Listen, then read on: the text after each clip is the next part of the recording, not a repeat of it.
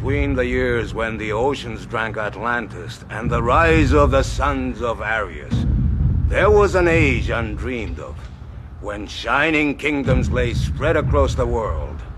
Hither came Conan, the Cimmerian, sword in hand. It is I, his chronicler, who knows well his saga. Now let me tell you of the days of high adventure.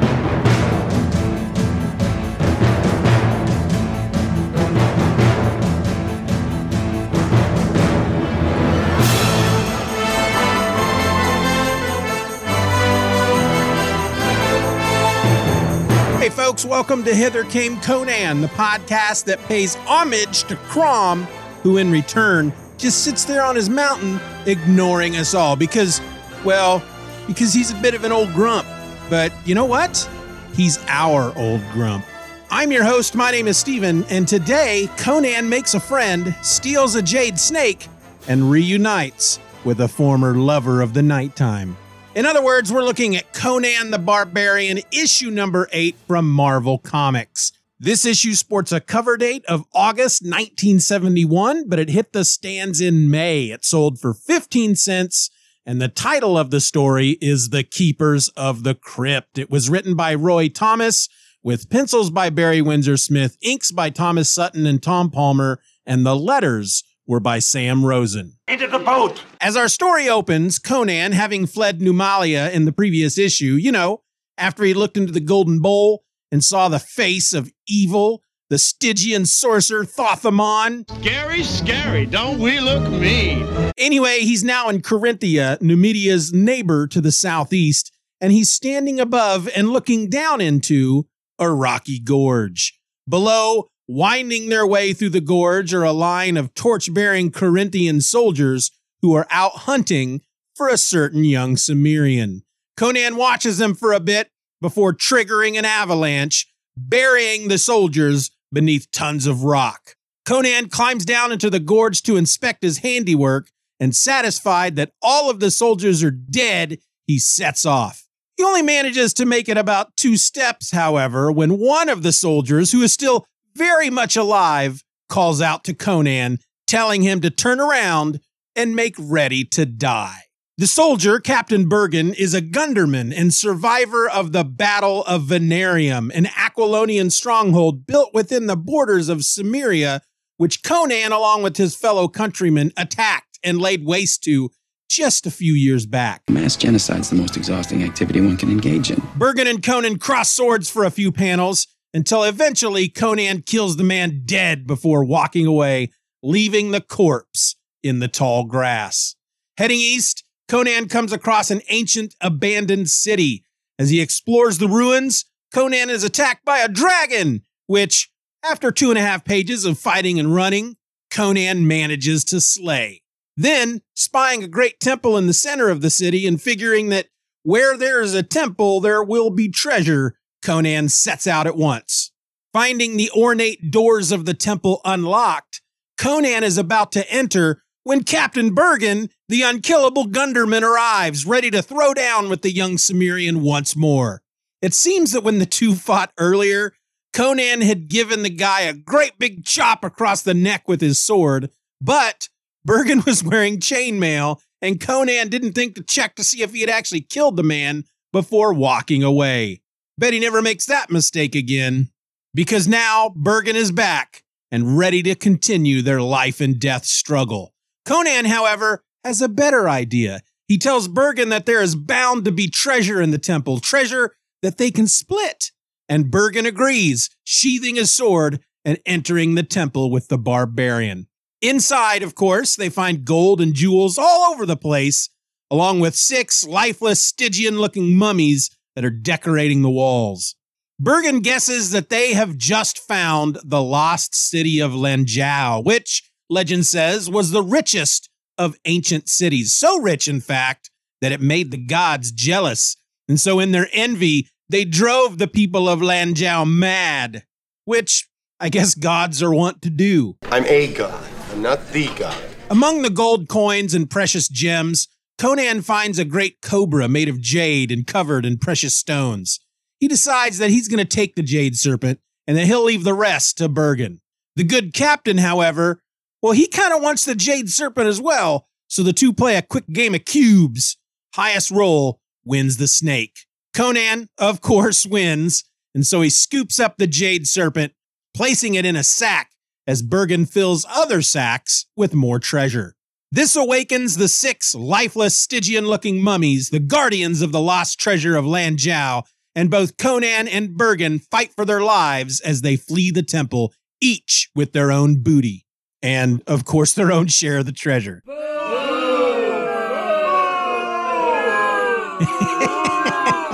I make myself happy. Once outside in the light of the sun, the mummies turn to ash. But before the two treasure hunters even have a second to count their lucky stars, the entire city begins collapsing around them. Conan and Bergen run, splitting up, every man for himself, as buildings crash down practically atop them and flames erupt from the streets. Conan makes it out of the city alive, but with no sign of the Gunderman.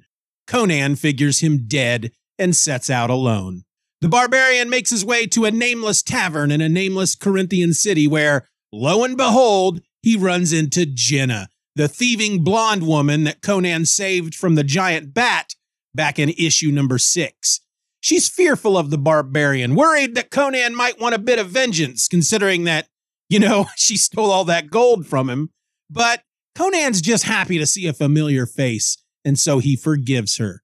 He then takes a sack full of the gold coins and gemstones that he'd taken from Lanjiao and dumps it out on the table in front of her, only to find that the treasure, like the mummy guardians, have been turned to ash. But not to worry, he still has that Jade Serpent in another sack, which he hands over to Jenna. She immediately drops the sack onto the floor when it begins moving in her hands. But before Conan can suss out just what the frick is going on, a group of Corinthian soldiers, along with the magistrate, burst into the tavern to arrest Conan. They're there to take the barbarian into custody so that they can extradite him back to Numidia for the crime of murdering the governor's niece, who, if you recall, was actually killed by the man-serpent in the previous issue. Conan says as much, but the soldiers either don't believe him, don't care, or maybe a little of both. In fact, they even mentioned that Demetrio, the chief detective guy from the previous issue, he vouched for Conan as well. But nah, the governor wants blood, and they want it from Conan. But then the magistrate notices the sack that Jenna had dropped, the sack containing the Jade Serpent, and he figures he's about to get paid. And so he picks up the sack and reaches into it to get his prize, only to find a live snake in the bag, which bites him on the hand, killing him dead. Conan and Jenna, taking advantage of the drama that surrounds the killing of a Corinthian magistrate by a great big snake, flee from the tavern. When the soldiers go to give chase, the remaining patrons in the tavern bar their way, allowing Conan and Jenna enough time to jump on a horse and ride to freedom. Yo, fuck the police. Fuck the police. Yo, fuck them. Okay, so Keepers of the Crypt was adapted from a one-page outline for a Conan story written by Robert E. Howard that was to be called The Hall of the Dead. And by the way, before we go any further, I've decided to start including in my show notes, beginning with this episode, a list of the various sources I use to put this and future episodes together. So if you're interested in that kind of thing, look down in the show notes.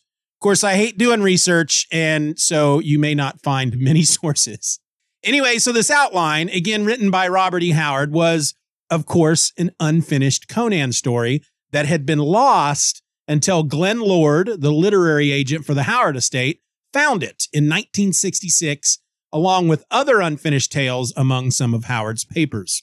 L. Sprague de Camp took that outline and, in what's called a posthumous collaboration with Howard, finished the story, publishing it first in the February 1967 issue of the Magazine of Fantasy and Science Fiction, and then as part of the first of the Lancer paperback collections of Conan tales, which was just called Conan. This collection was published in 1967, and it features an amazingly gorgeous Frank Frazetta cover depicting a moment from Rogues in the House. And it was one of the 2 books that, as I mentioned last week, was in my house growing up, though we didn't have the first printing.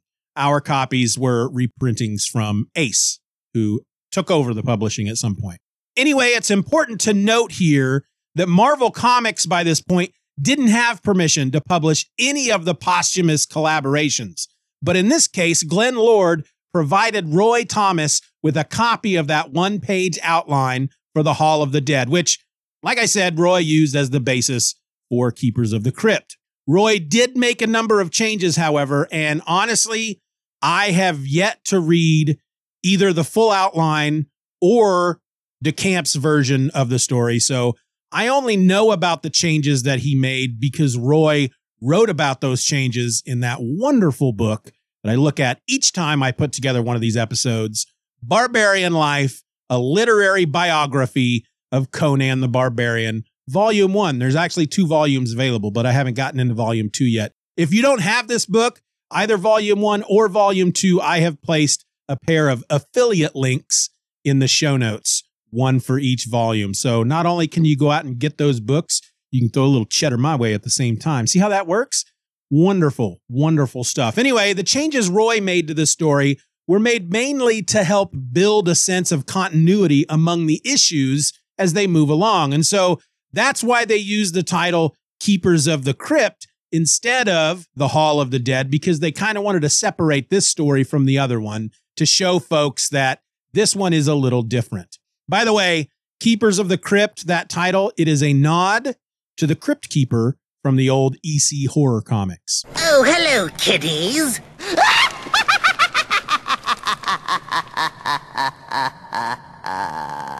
Now, Dark Horse did do their own version of the Hall of the Dead, which appeared in Conan issues 29, 30, and 31. They were written by Hellboy creator Mike Mignola with art by Cary Nord. Letters were by Richard Starkings and the colors were by David Stewart. These 3 issues were published in June, July, and August of 2006, and I did read those issues in preparation for this episode. So I have an idea what the outline contained because the Dark Horse adaptations tend to stick fairly close to the material that they're adapting. But since I, again, still don't know exactly what was in the outline, I don't even know how the Dark Horse version may or may not have differed. It may have been a straight up line for line adaptation, or they could have taken some liberties. I don't know. However, with that in mind, we'll compare both versions to each other, and looking at both the Marvel version and the Dark Horse version, all of the basic elements, well, they're pretty much the same. Conan is pursued by some soldiers led by a Gunderman captain, and Conan drops an avalanche on top of them. The Gunderman captain survives, the two of them fight, and the captain appears to die once again. Now, in the original outline in the Dark Horse version, the story takes place in Zamora. The name of the Gunderman captain is Nestor, and the soldiers want to arrest Conan for his successes at thievery. He's basically become such a famous thief that the Zamorans have come to arrest him. In the Marvel version, of course, we know that the story takes place in Corinthia. The name of the Gunderman captain is Bergen, and the soldiers want to arrest Conan for the murder of the niece of the governor of Numidia. So, as I said, the changes made here by Roy Thomas were done in an effort to establish a bit of that continuity that we as readers of comics love oh so much. So since the previous issue took place in Numidia, it made more sense for this issue to take place in Corinthia and not Zamora as the original did, geographically speaking. It also helps to set up what's going to happen over the next few issues leading up to issue number 11, which is an adaptation of Rogues in the House, which just happens to be one of my favorite Conan tales so far. Also, in the Marvel version, they include a flashback to the Battle of Venarium, which, if you've read the recent Free Comic Book Day Conan issue from Titan, you know that the battle is pretty much the focus of that issue. The story of the battle is also told in Marvel's Conan the Adventurer #1 from April of 1994. That was written by Roy Thomas. It had art by Raphael Kanan, letters by John Costanza, and colors by Nelson Yomtov. And finally, in the Robert E. Howard universe of Conan stories, the Battle of Venarium was first mentioned in the story Beyond the Black River, which was written by Robert E. Howard. And it's one of his stories that I haven't gotten around to yet. I haven't read it or listened to it. And I hope to do so soon. So briefly, which is a funny word for me. Slightly silly. The Battle of Venarium is, well, here, let me read to you what it says on the first page of the Titan Free Comic Book Day issue. Legends can be forged in unlikely places. The legend begins in the gray-dripped land of Cimmeria at a remote fortress known as Venarium. When Aquilonians pushed their borders northward with eyes on conquest, they destroyed 3 Cimmerian villages. Arrogantly, they assumed the disparate barbarians of the region would flee from their military might. Instead, more than 40 tribes united in secret, their blood aboil with fury, ready to slay these insolent southern invaders. First to surge forth is a warrior eager to prove his worth, the savage son of a blacksmith who would one day wear a crown, Conan the Barbarian. That Free Comic Book Day issue, by the way, was published by Titan Comics on May 10th, 2023. It was written by Jim Sub, with art by Rob Delatorre, colors by Jose Villarrubia, and letters by Richard Starking. So basically, the Battle of Venarium was Conan and his fellow Cimmerians attacking the Aquilonian stronghold of Venarium that had been built in Cimmeria in an effort to expand Aquilonia's kingdom.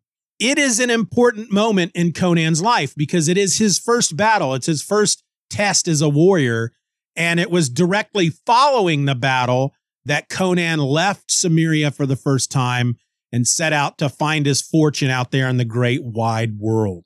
In this Marvel issue, Keepers of the Crypt, it says that the Battle of Venarium was 3 years ago, and since we know that Conan is at least 20, based on Conan the Barbarian issue number 1, he would have been just 17 during the battle. Now, there's a novel of the Battle of Venarium that was published in 2004, I think. I haven't read it.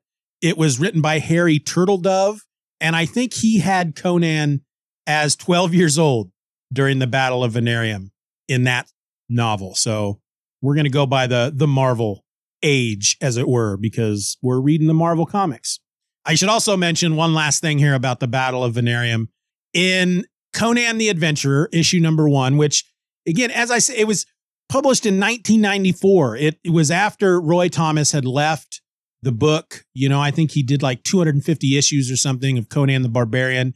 He left, and then they started a new title in 94 called Conan the Adventurer, and Roy Thomas came back to write a couple of issues. And the first one he wrote dealt with the battle at Venarium, and they have Conan during this battle wearing that horned helmet that I dislike so much that Conan got rid of a few issues back. But it also shows that it is during this battle that he acquires this decorative necklace with the big red and black discs on it that he's wearing now. He got that 3 years ago during that battle. Good stuff. Good information, right? Yeah, it is. I know. So back to Keepers of the Crypt / Hall of the Dead. In each version of the story, Conan enters a ruined city, battles a monstrous being, and kills it by dropping something heavy on its head. From what I could find out regarding Howard's outline, the monstrous being was described just like that, a monstrous being. In the Marvel version, we know that they called it a dragon, though B.W. Smith chose to draw it as a giant Gila monster. And in the Dark Horse version, it's a giant frog / salamander thing with a long tentacled tongue. And though I haven't read the DeCamp version of the Hall of the Dead, as I understand it, the monstrous being in his version of the story is depicted as a giant slug. The rest of these versions are all very similar for the rest of the story, except in Keepers of the Crypt, the woman that Conan meets in the tavern is Jenna from issue number 6. Hello, what have we here? She, I can tell you, will stick around for a few more issues. Little tease there. Now, before I get to my thoughts on Keepers of the Crypt and as well as the Dark Horse version, I wanted to point out, in case you missed it, page 14, panel number 2, look at all the coins there that Barry Windsor Smith has drawn. And if you look closely, you'll see a fun hidden message placed among those coins by the artist that says, I must be mad to sit here drawing all these coins. I think stuff like that is really fun when you stumble across them. Now, I totally would have missed it because I'm not the most observant person in the world. And had I not been doing research for this episode, I probably just would have missed it altogether. Enough talk. All right. So as I always do when there are multiple adaptations of one of these Conan stories, I like to pick my favorite.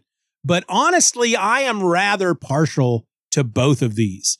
Keepers of the Crypt is my favorite of the Marvel Conan the Barbarian issues so far.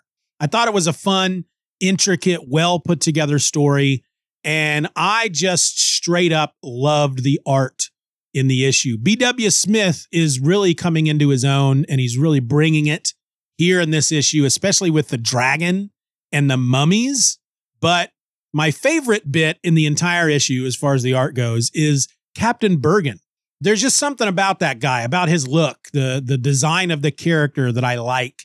I can't really explain it, but I just really like that character overall. Of course, how can you not like a guy who just keeps dying by Conan's hand and then yet keeps getting up and keeps coming back? I hope we see him in a future story. Now, the Dark Horse version, well, it was simply freaking amazing. While Mike Mignola wrote the adaptation, he didn't do the art. And yet, from page one, throughout all three issues, you could both see and feel his influence just dripping off of those pages. I mean, you had all the frogs, you had the mummies, you had the giant salamander frog beast thing with the tongue that had all the tentacles coming off of it. I mean, all of that has this total Hellboy Seed of Destruction vibes that just ooze out from between the panels, especially with the addition of the freaky magic words that are chanted throughout the three issues that are in some kind of weird mystic wizard language. I mean, had I not known that Mike Mignola had a hand in these three issues, I still would have known.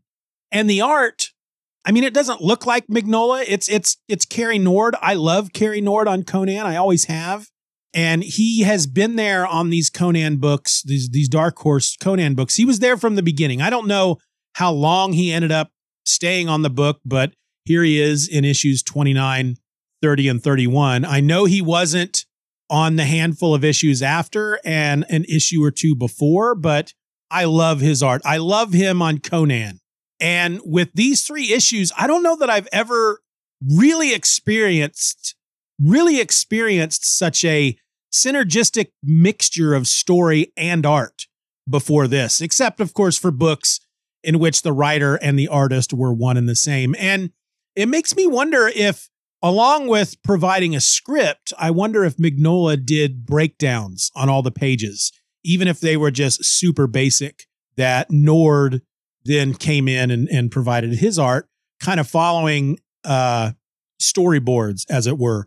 Or maybe Mignola's script was just hyper specific. I don't know. It doesn't really matter at this point. All I can tell you is that Mignola and Nord working together was something special and was a nearly perfect combination for a Conan story. And, you know, just last year, maybe it was last year, I don't remember when, feels like it was last year. It doesn't matter when it was, but I recall telling folks that I really wish Mignola would have done a Conan book, or that he does one in the future, both writing and art. But now, having read these three issues, I don't know. He and Nord together might be an even better option. I don't know how to explain it any better than that. It was just a glorious three issues from top to bottom.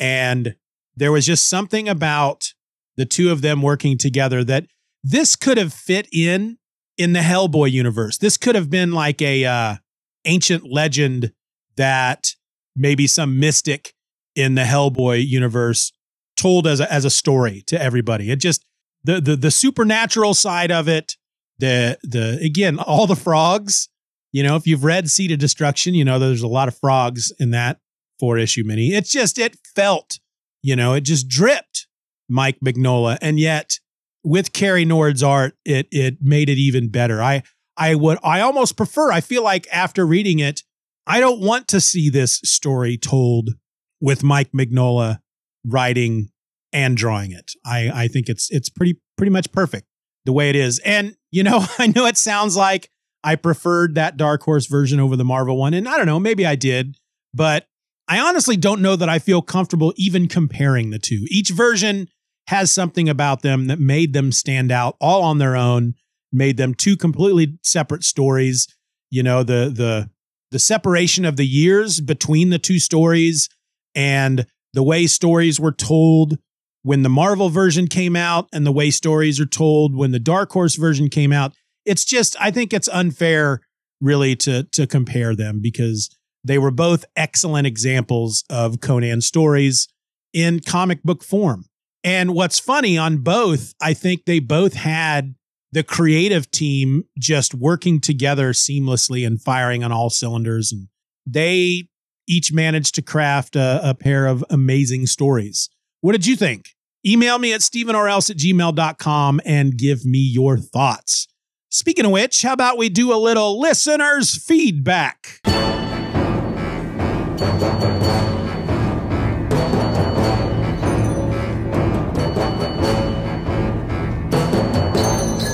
Okay, so I got a few of them this week, all of them in reference to last episode in which I talked about Conan the Barbarian, issue number 7. I don't know why I keep saying Barbarian that way. I got to stop.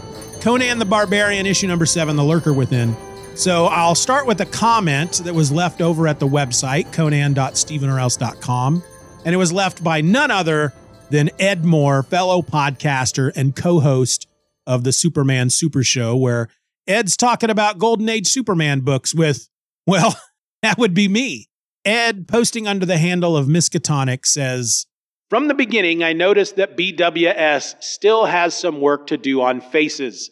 They look kind of off to me, and here last issue I thought things were looking cool. Maybe right now faces are still a work in progress. Conan's face on page 3 has a definite Chris Felucci look to it.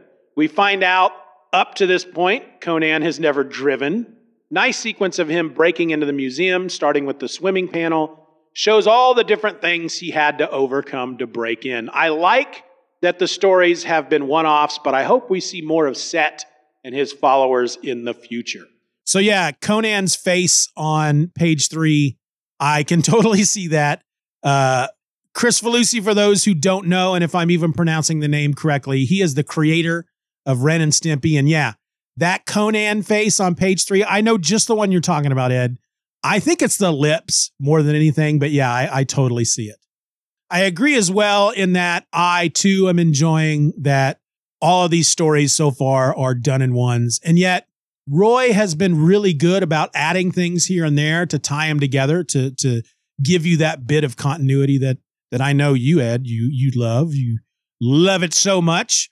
And as far as seeing Set and his followers in the future, I know we see more Thoth Amon because I feel like he's basically Conan's Lex Luthor in the comics based on memories of me reading a handful of Conan issues in the 80s. But I find that interesting as well, considering that Conan and Thoth Amon, they never met face to face in any of the Robert E. Howard stories. But yeah, thanks, Ed. Thanks for the email. Appreciate it. Well, no, geez, it wasn't an email.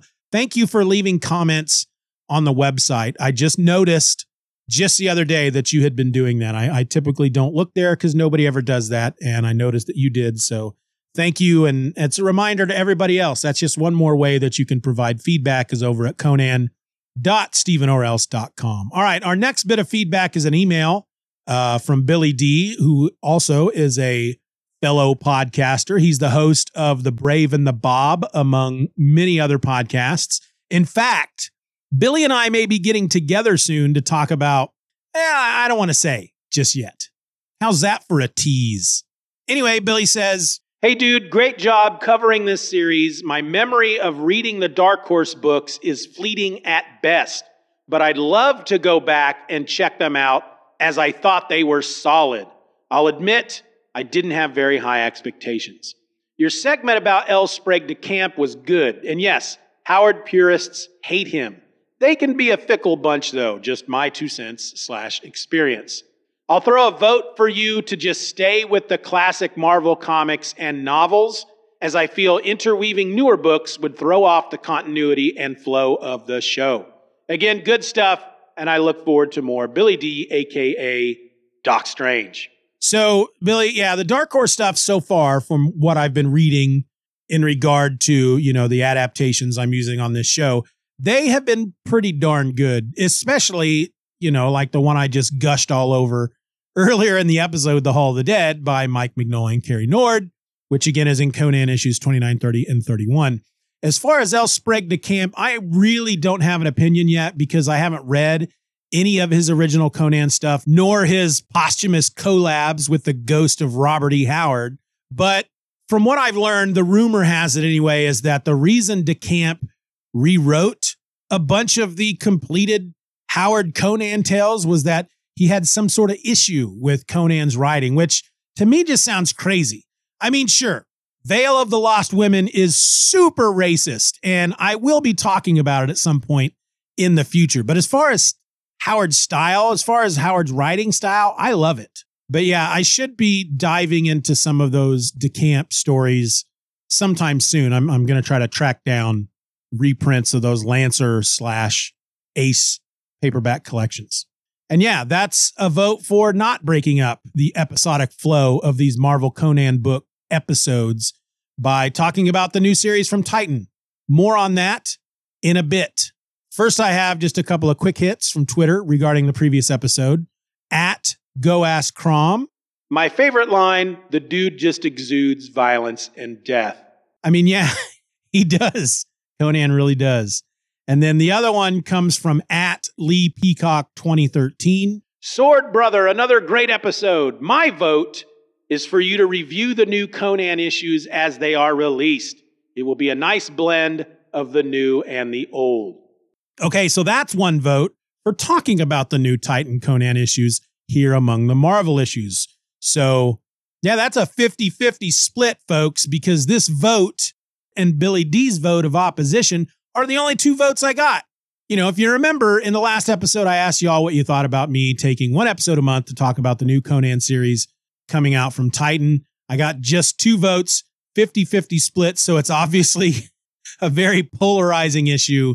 But I have made the decision to go ahead and talk about the new Titan issues as they come out. I'm just not going to talk about them here on this podcast. So where then, Stephen? Where are you going to be talking about them? Well, just recently, I finally got around to my reboot of the Stephen or Else podcast. This is the podcast in which I get to do whatever I damn well please. You can find it at stephenorelse.com. So yeah, I'll talk about those Titan Conan books on that show. In fact, the Stephen or Else podcast feed, which is, of course, where you're going to get the Stephen or Else podcast, the podcast in which I get to do whatever I damn well please, also has every episode of every other podcast I do. So really, if you want to hear all of my shows, that's the feed you need to be subscribed to. That way you won't miss any of the episodes. You'll get all my Marvel Conan talk on that feed when I put up episodes of Hither Came Conan. And then you'll also get all of my Titan Conan talk when I put up those episodes of Stephen or Else. So yeah, go do that. Go subscribe. The first Titan comic lands on July the 26th. So look for that episode of Stephen or Else soon after that. Episode 1 of Stephen or Else is currently up now. It's got some audio skits in it and a fake commercial. And I talk about Youngblood #1 from 1992. So yeah, go give it a listen. The link is in the show notes. With that, I want to thank everybody who has provided feedback to the show. I hope I didn't miss anyone. How about you? You got something you want to say? You got something you want me to read out on a future episode? Send me an email, stephenorelse@gmail.com. Do it! Do it now!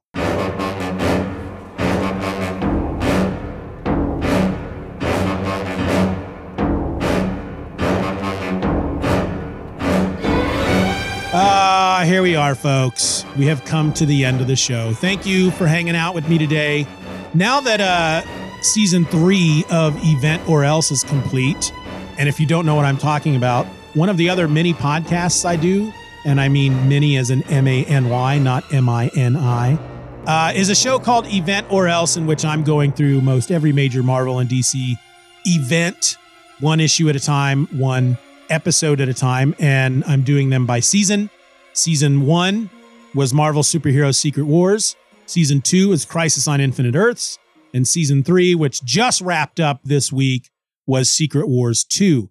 Now that I'm finished with Season 3, I'm taking a break from Event or Else, and I am going to try to get Hither Came Conan on somewhat of a regular weekly schedule rather than every 2 weeks. But I'm not going to promise you anything, because anytime I make any kind of statements like, this is what I'm definitely going to do, something always happens and it torpedoes whatever announcement I made. What I can tell you is that the next episode we got coming up for Hither Came Conan, it's going to be episode number 9, and we're going to be looking at Conan the Barbarian, issue number 9 from June of 1971. It's called Garden of Fear, and we get to see what happened to Conan and Jenna after they made their escape from the Corinthian tavern at the end of this issue. Now, sometime after that, I am going to try to start putting together some episodes in which I'll be talking about some of those Robert E. Howard original stories that either weren't adapted into a Marvel comic, or their adaptations are so far down the line that I may never get to them. And maybe, just maybe, I'll start with the worst one of them all, The Veil of the Lost Women. Until then, folks, keep them swords close by and never stop treading them jeweled thrones. Bye.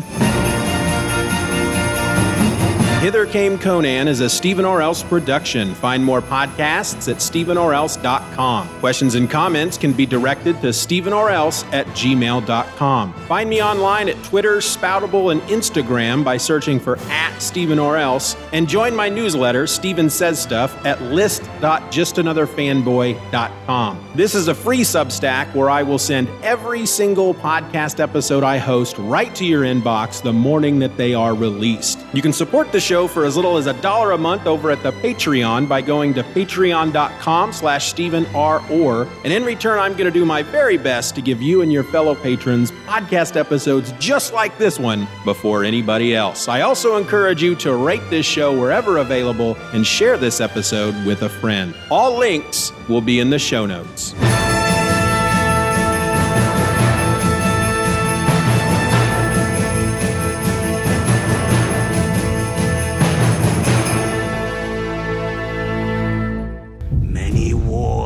Feuds did Conan fight, honor and fear were heaped upon his name. In time, he became a king by his own hand. This story shall also be told. And is satisfied that all of the soldiers are dead. I said it wrong because I'm stupid. Along with 6 lifeless Stygian-looking monkeys, the guardians of the lost treasure of fart on my head. I don't know why my go-to when I mess up is the word fart. She immediately drops. Conan says as much, but the soldiers eat. See, I'm going off script and it's just throwing me off, but I'm going to do it. I will handle it. I'll handle my business. The remaining patrons in the tavern bar. Tavern bar. It's not a tavern bar. They're going to bar their blah. See? Blah. Fartney. When the soldiers go to give chase, the remaining patrons in the tavern fart on their heads. When the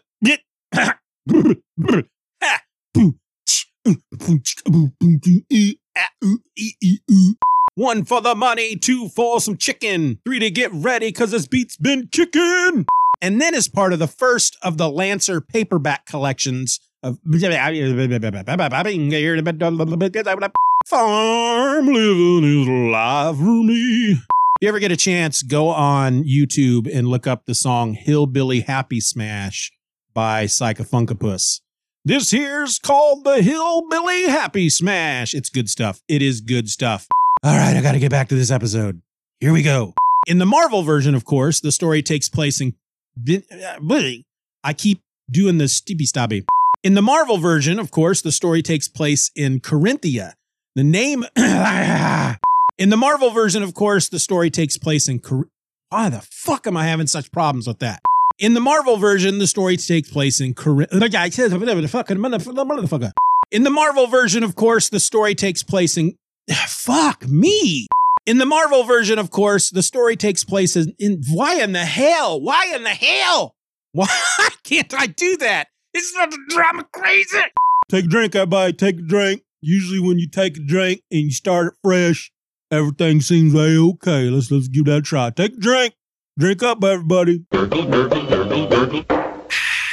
was a good drink. Iced coffee. That's what I like. I like that iced coffee. No sweeteners added because I'm stupid and crazy. Anyway, here we go. In the Marvel version, the story takes place in... Wow. Still can't do it.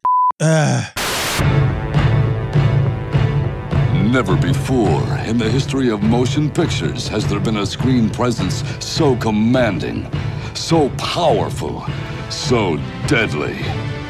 He's Conan, the Librarian. Can you tell me where I can find a book on astronomy? Don't you know the Dewey Decimal System? Conan, the Librarian. I'm sorry. These books are a little overdue. Conan, the Librarian. Crumb.